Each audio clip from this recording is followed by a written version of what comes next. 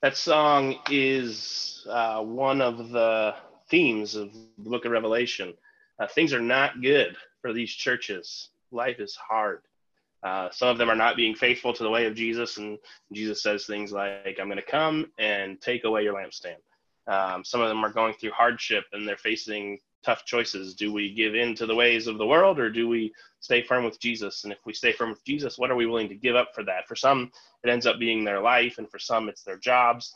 And so even in the midst of the lowest valley, they still choose to praise. Revelation is a book about worship, and it's worship of God. Last week was all about the throne room of God, and worthy is the Lamb who was slain. And there's some more worship that's going to happen here in chapters 6 and 7. But it's important for us to remember that this worship and this message all comes from a place of the underside of power. We don't live very oppressed lives. We just don't, most of us. Now, there's pain and there's hardship and there's brokenness in our world. But compared to what these people are going through, we have it fairly easy, at least in terms of politics and freedom and the ability to come and go as we please. Life is not always good, but for most of us, we see things more from the top side. And so as we read Revelation, we need to read it. What would we be thinking if we were occupied by a foreign power, if we weren't able to worship freely the way we wanted to, if there was a risk that we couldn't feed our family, if we don't go along with things that we think are completely ungodly? And when we read it from that lens, the worship becomes more powerful. Worship is a spiritual weapon in this battle of good versus evil. When we choose to praise, we're pushing back against the forces of darkness. And so last week we saw there's a scroll, and no one is worthy to open the scroll until they say, look, the Lion of Judah. And John looks, and instead of a lion, it is, who paid attention?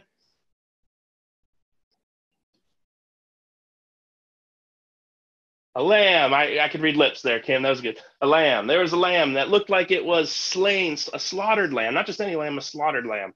And the idea that we talked about last week is the way of Jesus is the way of the slaughtered lamb. And there's the way of Rome and the way of Jesus. And the way of Jesus is to be self-sacrificial and lay down our lives. And that's the way that Jesus was worthy, because he laid down his life. And so this lamb now can open the scroll, and it's largely understood that this scroll is God's plan to bring salvation and redemption to all of creation. And in order for these things to happen, or for God's plan to come to fruition, there's some other things that need to happen first.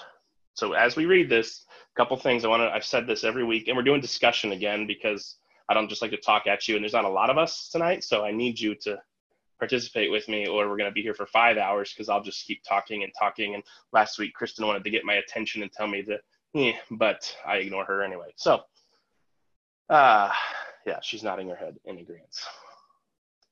What was I going to say? Oh, it is more about their present than it is about predicting the future. I made a post on Facebook about masks, and I used the phrase, the fabled mark of the beast, meaning that it's famous and it's mythological, like there's legends around, like it. And now I've been having people who I don't know question my theology. Do you not believe the Bible is the word of God? And it's just ridiculous. What I believe is that it was intended for these people right here and now, and we can still learn from it. And so when we're talking about these things unfolding, the point wasn't to look forward to someday, 2,000 years in the future, when this would happen. These are things that are happening. This is going on currently. God's plan is being brought to fruition. And so it's not fully experienced. There is future, because there will be a day we're going to read about with no more tears and no more heartache. Obviously, we're not there yet. We're in the midst of some of this. And so God's vision in Revelation is to these churches, and it's largely symbolic. There's lots of symbolism here. Political cartoon. Think political cartoon as we read this. So I'm going to read chapter 6. We'll talk about it. Think about what stands out to you, what questions it raises in your head, and we will try and get done before 11 o'clock tonight. So then I looked as the Lamb opened one of the 7 seals. I heard one of the four living creatures say in a voice like thunder, "Come." I looked, and there was a white horse. Its rider held a bow and was given a crown, and he went forth from victory to victory. When the Lamb opened the second seal, excuse me, I heard the second living creature say, "Come." Out came another horse, fiery red. Its rider was allowed to take peace from the earth so that people would kill each other. He was given a large sword. When he opened the third seal, I heard the third living creature say, "Come." So I looked, and there was a black horse. Its rider held a balance for weighing in his hand. I heard what sounded like a voice from among the four living creatures. It said, "A quart of wheat for a denarian, and 3 quarts of barley for a denarian. But don't damage the olive oil and the wine." When he opened the fourth seal, I heard the voice of the fourth living creature say, "Come." So I looked, and there was a pale green horse. Its rider's name was Death, and the grave, or Hades, was following right behind him. They were given authority over a fourth of the earth to kill by sword, famine, disease, and wild animals of the earth. When he opened the fifth seal, I saw under the altar those who had been slaughtered on account of the word of God and the witness they had given. They cried out with a loud voice, "Holy and true Master, how long will you wait before..." Where was that? "How long will you wait before you pass judgment? How long before you require justice for our blood, which was shed by those who live on earth?" Each of them was given a white robe, and they were told to rest a little longer until their fellow servants and brothers and sisters who were about to be killed as they were finished. I looked as he opened the sixth seal, and there was a great earthquake. The sun became black as funeral clothing, and the entire moon turned red as blood. The stars on the sky fell to the earth as a fig drops its fruit when shaken by a strong wind. The sky disappeared like a scroll being rolled up, and every mountain and island was moved from its place. Then the kings of the earth, the officials and the generals, the rich and powerful, and everyone, slave and free, hid themselves in caves and in rocks of the mountains. They called to the mountains and the rocks, "Fall on us and hide us from the face of the one seated on the throne and from the Lamb's wrath. The great day of their wrath has come, and who is able to stand?" This is the word of the Lord. Thanks be to God. So that's the stuff of nightmares right there. We've got horsemen coming out with weapons to kill and taunt and fight, and we've got mountains and hiding in caves and martyred people under the altar. What things stuck out to you there as we read that? Okay, are you saying this has already happened? Happening. So I would say that this is up for interpretation from the books I'm reading. In my opinion, this is the world in which we currently live. We live in a world marked by these horsemen. We live in a world where there are martyrs who are waiting to be avenged and who are being added to daily. And we live in a time maybe where people are afraid to face God. Now, I'm kind of not positive on that one, because I think we aren't always afraid to face God. We think God's a big teddy bear. But the idea that I have picked up on was that these seals are explaining the world in which they are already living. That God's kingdom is yet to come, so it's not come in fullness, but that God is not sitting by idly, that God is at work in the world bringing judgment upon those who don't choose God's way.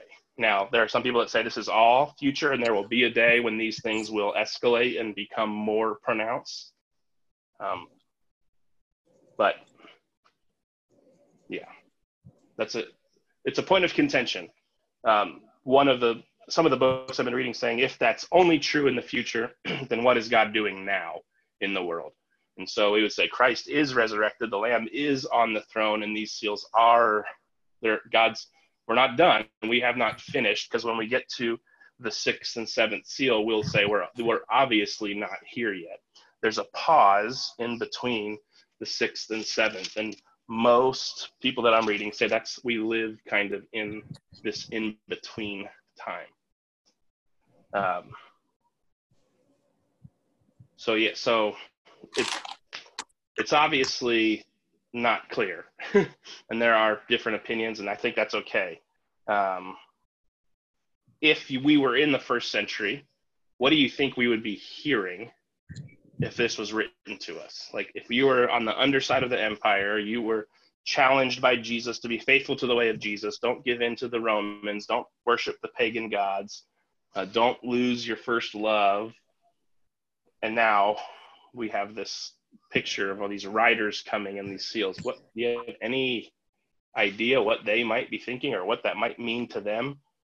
Because we need to ask first what it means to them before I think we can ask what it means to us.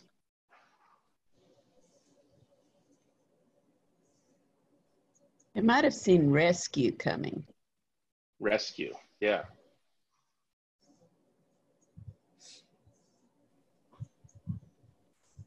I think rescue is a great word for it. That you are not forgotten. There is a battle taking place. We don't always see it. This is him having a vision in the heavenly realms, so it's maybe not a literal horseman, but some variation of spiritual warfare. But rescue, you will be rescued. Anybody else? Any idea? I mean, I think if we've been talking about the first 5 chapters in the context, if the empire or whatever, the beast is Nero, like it's not far-fetched at all for us to say that these seals, they were living in them. I mean, there was no peace. People were killing each other with the sword. And in certain situations still in the world today, like we see places where people can't afford to get wheat and barley and bread and whatever. I mean, it's like all these things are the world in which we live. And so I think like if everything else has been in their context, it's really easy for us to look at that and say, things were not good. And I liked what Kim said about it. They might see rescue in that. This white horse comes in and is given victory over all of these things. Maybe, I'm not exactly sure. You can tell me if my interpretation's wrong. But like, I mean, I think that's really true, that they would see this as a statement of what they're currently walking through. And that there's a victory coming, there's rescue coming, there's hope coming. Yeah. I think that's right on, because it talks about the very end, the great day of the wrath has come, and who is able to stand? This is God's judgment against the Roman Empire, and God is going to pay them back with what they have brought on the world. And so each horse seems to represent a different aspect of Babylon, of Rome, of the beast powers that be. The first one is the horse of conquest, of the oppressor, the one who's in charge.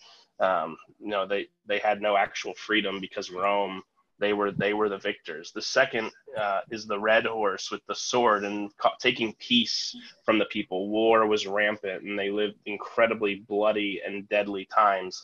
The third horse, the black horse, a lot of times they call it the horse of famine or pestilence, where they would prices would skyrocket during famine. And so a quart of wheat for a denarian you would pay a day's wages for a quart of wheat, which is 8 times the price of what you would normally charge. And barley was even 3 quarts for a day's wages, and barley was the food for the poor folks. And then, but don't damage the olive oil and the wine. It seems to be pointing to there's some luxury, and the olive oil and the wine flow for the rich, and they have everything they need. But the poor and the working class, the church maybe, are struggling to make ends meet. They're paying 8 times inflation, and there's injustice in the Roman Empire. They get rich off the backs of other people. And then this fourth seal, the pale horse, this rider's name was Death. Anybody seen the movie Tombstone?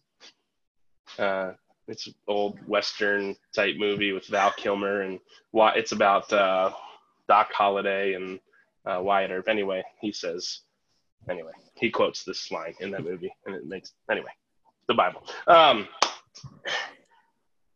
But death and Hades, the grave, are coming along behind him, and so it seems to be that God is paying back Rome for all the wrongs they have everything that Rome has done, how Rome has come to power, being oppressive, waging war, being unjust, bringing death and disease wherever they go, they're going to face the same consequence, which would be good news if you've been bullied and your rescuer says, hey, they're going to get what they have sown. They're going to reap what they have sown. That would be a good news of rescue for those people. There's some debate in these. Is God operating outside of love? Is God operating outside the way of the Lamb by using things like the four horsemen of the apocalypse to accomplish his judgment? And some people say, yes, God is not, wouldn't do that. Some people say, no, God is righteous and he's going to choose who is going to face the wrath in a just way. One of the interpretations that I have resonated with as I've been studying this week is that these things are all the consequences that we naturally encounter when we refuse to follow the way of the Lamb. So if we choose our own way, if we choose to be selfish, if we choose to hoard and be greedy, if we don't follow the ways of Jesus, who shows us how to be perfectly human, then we are going to find ourselves reaping these four horsemen. We're going to have conquest, and sometimes maybe we'll be on top, but sometimes we'll be on bottom, and we're going to have war, and we're going to have injustice, and we're going to have death follow along behind us. I like that interpretation, because the idea that God uses death, this fourth horse, death is the enemy. From the Garden of Eden till the end, death is the enemy. Death is a consequence of sin. It's not a tool that God is trying to use to bring about good. Death is bad. And as we read through Revelation, death and Hades is the place of the dead, the grave, the CEV translated, they get thrown into the lake of fire. And so they're destroyed. And so they're not on God's payroll, if we could put it that way. And so I think we reap the consequences of our sin, which I think we've all experienced that, right? In our life, there's times when we have chosen things that we know were not things that we should do, and it came back to bite us in the hind end. Anybody relate to that a little bit? I know I have. And so it's less about God being mad at us and you better not, and I'm going to ground you, and more about, I told you not to do that, and now that you have done it, you're going to face the full weight of that decision. Which, another thing about this is, in my reading, that God's judgment is always meant to bring about redemption. God is trying to get people to turn to him. God does not want to cast people into the lake of fire. God wants all people to know him, that none would perish. And so even these things that seem scary and destructive, the intent is that people would turn to God and say, yes, you are truly the one who is master and Lord and worthy of praise. I don't know if I'm making any sense, but I do know I'm talking too much.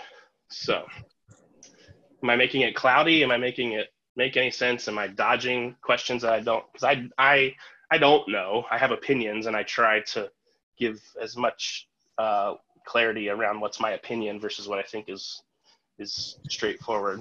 But I don't want to be accused of ramrodding some weird stuff through here.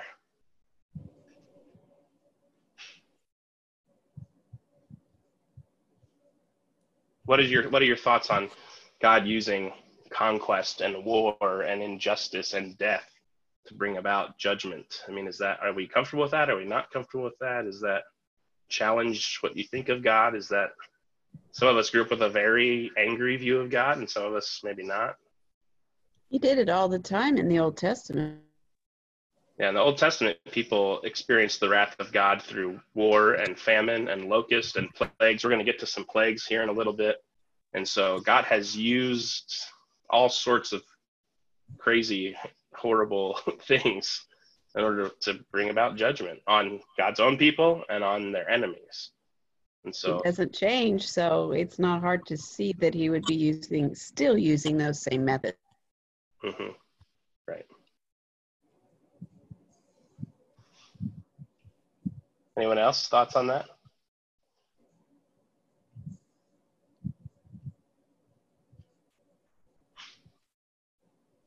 let's skip the fifth seal and go to the sixth for a second when he talks about, people are hiding in caves. They want the rocks to fall on them because they don't want to face the lamb's wrath.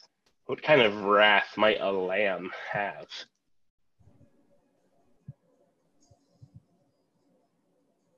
I've never met an angry lamb, but I don't imagine that I would be that afraid of it. We got any farmers?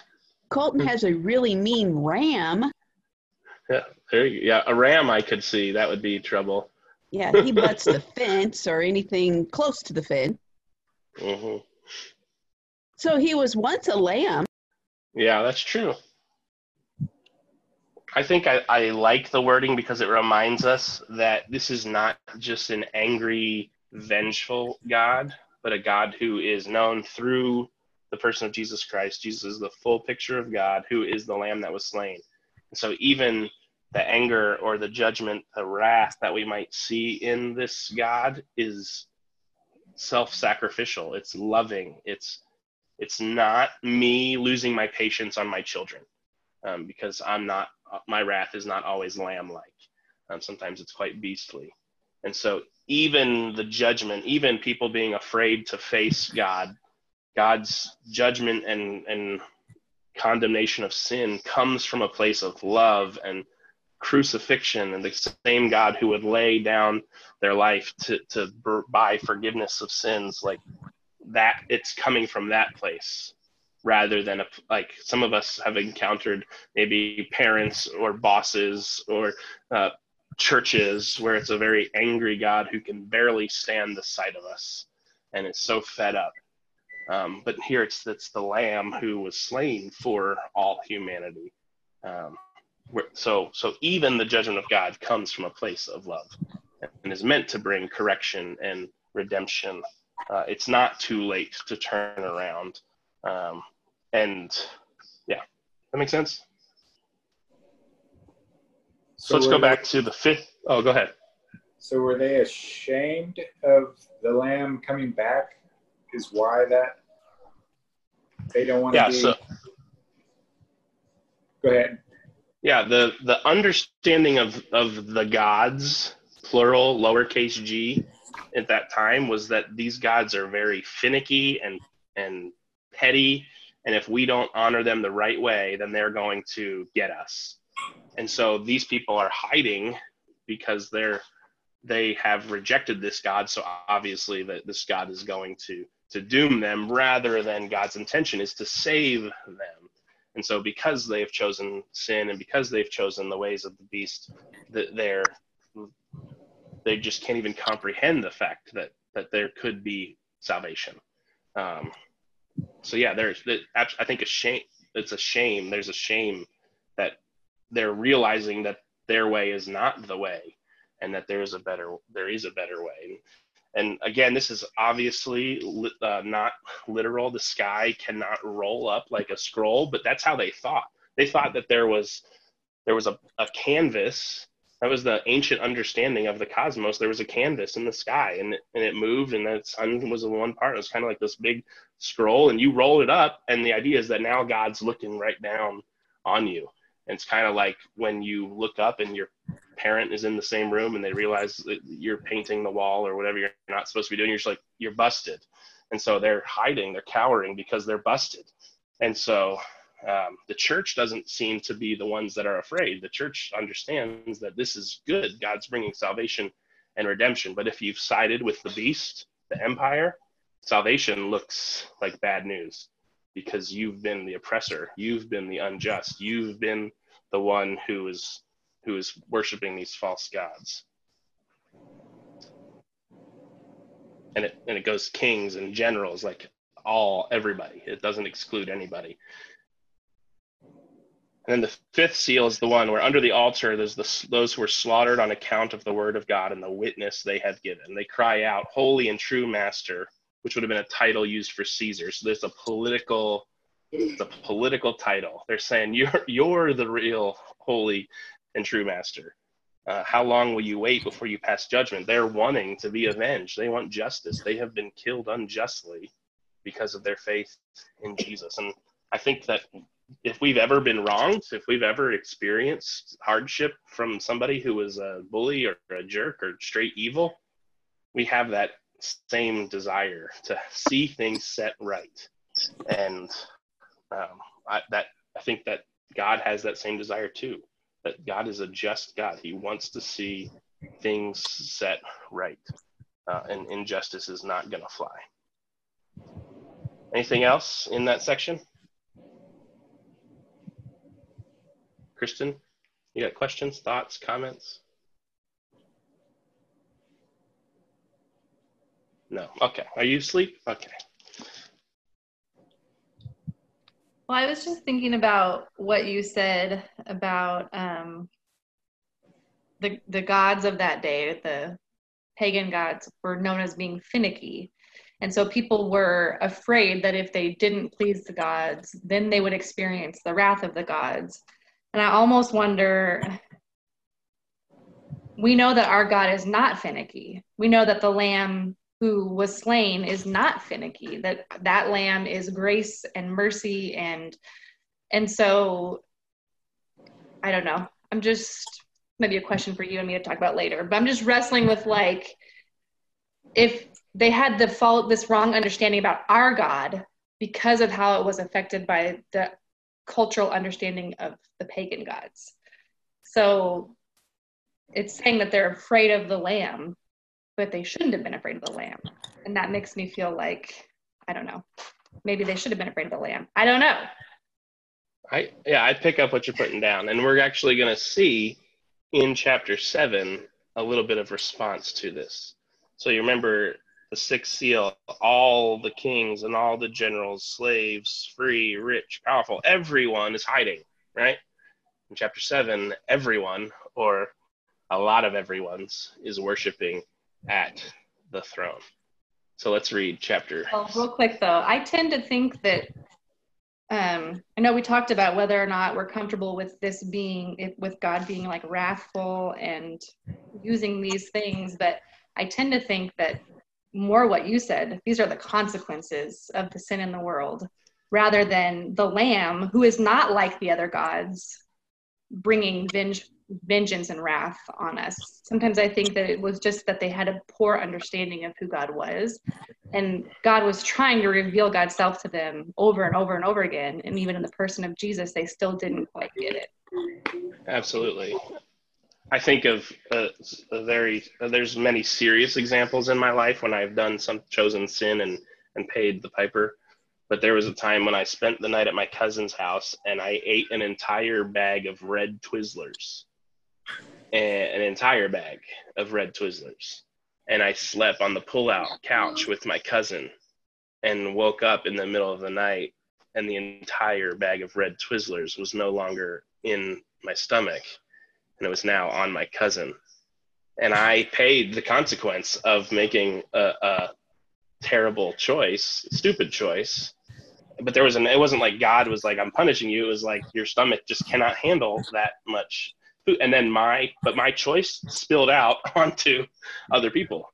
And so that's the same with sin, right? Like there are just natural consequences, and God's not up there just throwing lightning bolts trying to but there are natural consequences to our choices. And sometimes those consequences spill out onto other people, and it's destructive and harmful. And the lamb is at work trying to make all that right.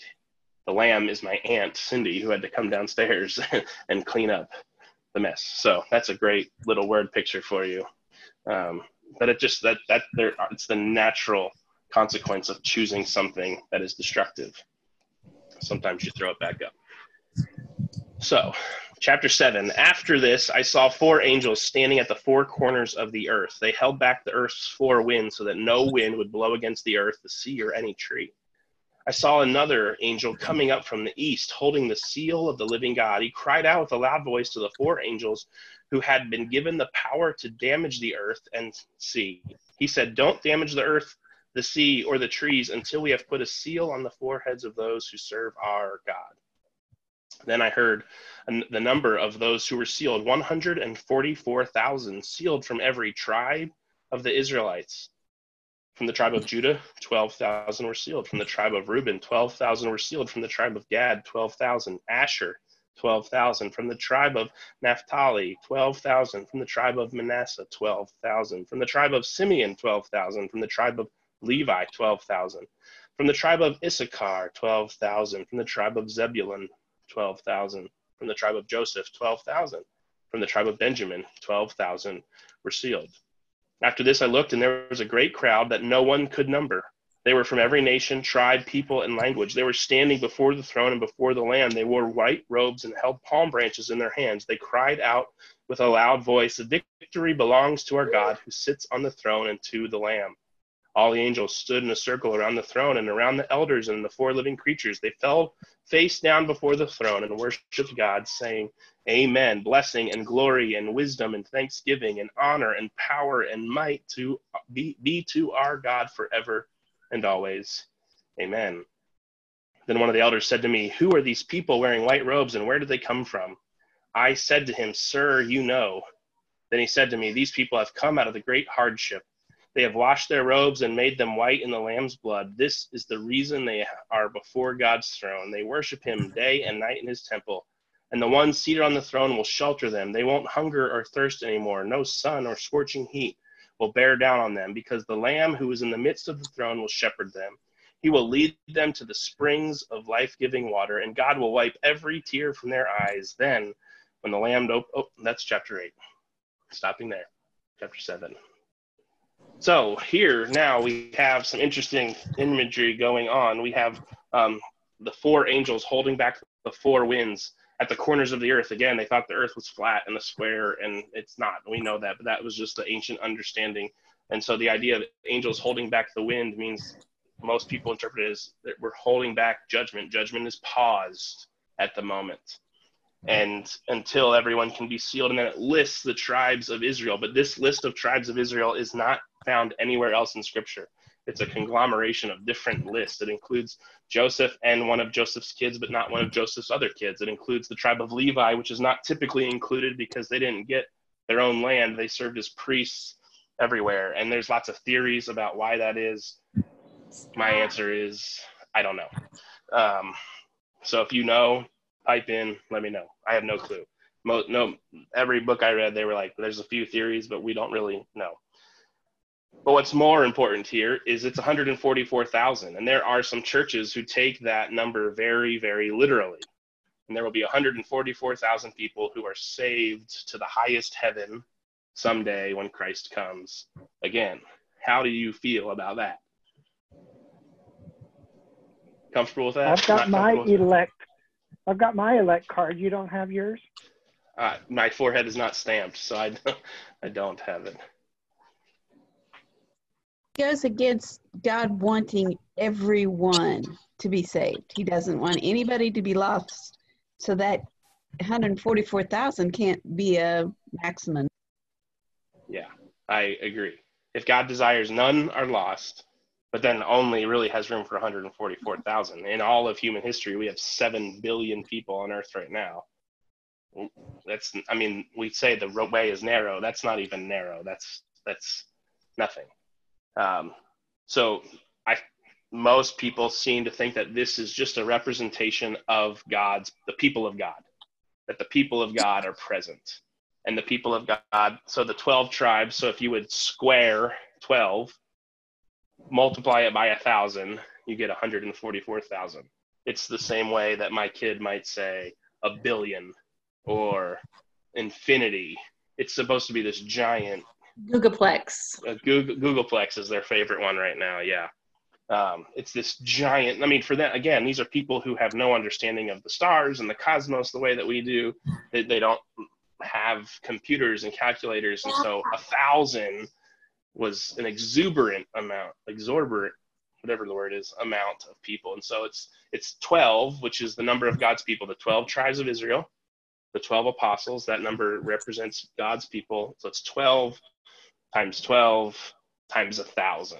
Just a massive number, seeming to indicate that all God's people are going to be sealed and saved and present. Not saved from the hardship, but eventually, finally, eternally saved. But then we have another play on words here, just like we had look the lion in chapter 4 or 5, and he looked and he saw a lamb. Here it's I heard the number of those who were sealed, 144,000. And then you go down to verse 9, and he says, after this I looked, and there was a great crowd that no one could number. It's not 144,000. We can count to 144,000. That's how many people show up at a Nebraska football game. We can. That's countable. It was countable then. It was a lot. But the idea is that it's this massive sea of humanity, every tribe and tongue and nation represented. And the scripture has not gone to the ends of the earth yet. Like, the church is still new, and we haven't sent missionaries out. But it's showing that God's desire, again, is that none should perish. And that we don't have to fear the Lamb's wrath. We need to choose the way of the Lamb so that we can be a part of this great multitude that cannot be counted. Every nation, tribe, people, and language standing before the throne in white robes, which means victory, waving palm branches, which was a sign that when your conquerors came back from war, you wave your palm branches. That's what's going on Palm Sunday. Victory belongs to our God who sits on the throne and to the Lamb. In this battle between the beast, the empire, Rome, Babylon, Egypt, and the way of God, God will be victorious. God will win. And if we're writing to churches on the underside of empire that have no power, that have no say, that are discouraged, that's really good news. Now, that victory is obviously far off in the future. It might be far off in our future, maybe 2,000 years from now. But in the end, God will be victorious. Don't give in to the ways of the empire.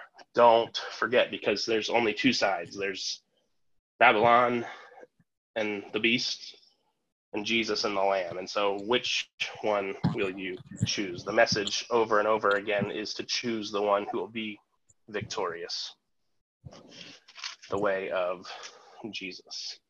Any thoughts, comments about that?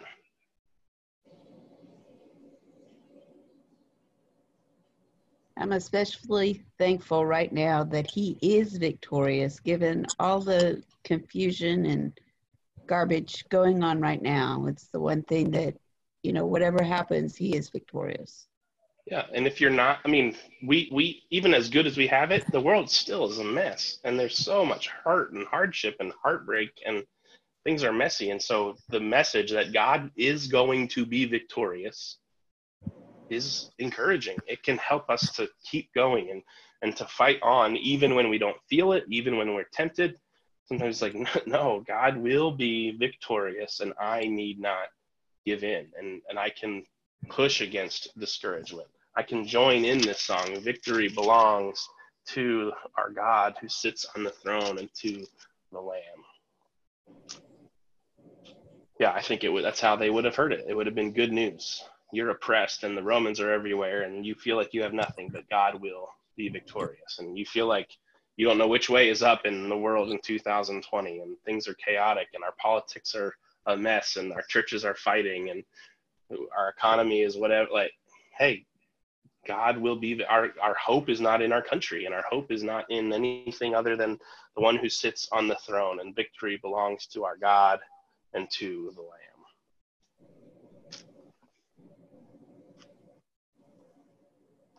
Then there's this group wearing white robes, and one of the elders asks, where did they come from? Which is kind of funny. And John's like, you know. And so he says, they've come out of the great hardship. Now, a lot of translations have that as the great tribulation. And we have interpreted that as there will be a time, a specific time, generally understood as a 7-year period of tribulation before Christ comes or after Christ comes. There's some different theories. I am convinced that there is tribulation from the time of the first century church till today, till the time when Christ returns again. We live in tribulation. The early church is obviously going through tribulation. They have all sorts of struggle that they're going through, hardship. We have it today. Tribulation is not just one set period of time. It is the era in which we live. It's the air in which we breathe. And we're trying to be faithful to the way of Jesus in a world that crucifies Jesus. It's tribulation. It's not like we'll get to the part where they talk about 7 years and 1,000-year reign and all that kind of stuff. But I am convinced that they were living in tribulation when John wrote this to them in the first century. And he's saying, if you can be faithful, if you can come out of this great tribulation, you will have washed your robes in the blood of the Lamb. Like, you've washed your robes and made them white in the Lamb's blood, which is not how it typically goes. If you wash your clothes in blood, they typically turn red, but our imagery here is that they become white. And there was a pagan ritual where they would sacrifice a bull, and the priest, that lost my battery, and the priest would bathe in the bull's blood and cover him head to toe, and he would be red in the bull's blood. And so here, I mean, it's weird imagery, right? Like, we sang that song, "There is a fountain filled with blood," and that's a weird and gross song flowing from Emmanuel's veins. Like, ew. But the idea, like, that was the world they lived in. There were sacrifices, and there were animal sacrifices and human sacrifices, and blood meant something. And Christ is reclaiming all of that. And he's saying, no, my blood is for the forgiveness of sins. My blood will cleanse you and make you free. And my blood makes you pure and holy and set free. And so Christ is reclaiming all these things that people were participating in and saying, no, there is a better way. And so these folks are worshiping before the throne of God. They don't hunger or thirst. There's no sun or scorching heat, which is good. I got a sunburn currently, and it's a little sore. The heat will not bear down on them, which is good news for those of us that go outside in Kansas in July. Because the Lamb who is in the midst of the throne will shepherd them, he will lead them to springs of life-giving water, and God will wipe away every tear from their eyes. Like, that's one of the classic lines from the book of Revelation. So obviously we are not there yet. But if we could be faithful, if we could hold on, if we could not give in to the ways of the world, if we could not choose things that are going to lead to our own destruction, we can be part of this great scene before the throne. A multitude too great to count, not just a select few. We believe that God's salvation is universal. It's for all people. And we then get to respond and choose and answer that God and be a part of this great scene before the throne, and the good news of no more tears, and no more heartache, no more hardship. If you're going through hardship, that's great news, right? If your life is not what you want it to be, if there's things that are hurting and broken, and the promise is if you can just hang on, it won't continue forever. That's really good news. We can, if you are familiar with 12-step recovery programs, one day at a time. If you can make it through today, if you can make it through today, if you can make it through today. We're not looking, I got to make it 2,000 years before Christ returns. No, I just need to make it through today and be faithful to this Jesus, this Lamb who was slain. If I make it through today. Does that make sense? Anybody being confused by all this? I felt more confident before I started talking out loud. But questions, comments? So what do we do with this? What does this matter?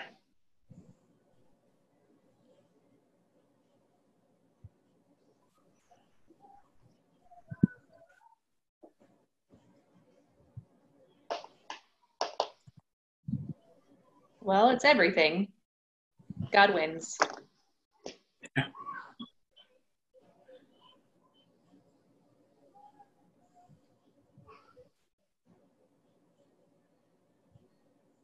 It truly gives us a lot of hope. And I can't imagine with as, even at our toughest moment, how easy we have it. I can't imagine what hope this must have given those first century Christians and other Christians through time that have been truly oppressed. and marginalized. But I know I am thrilled that this isn't as good as it gets.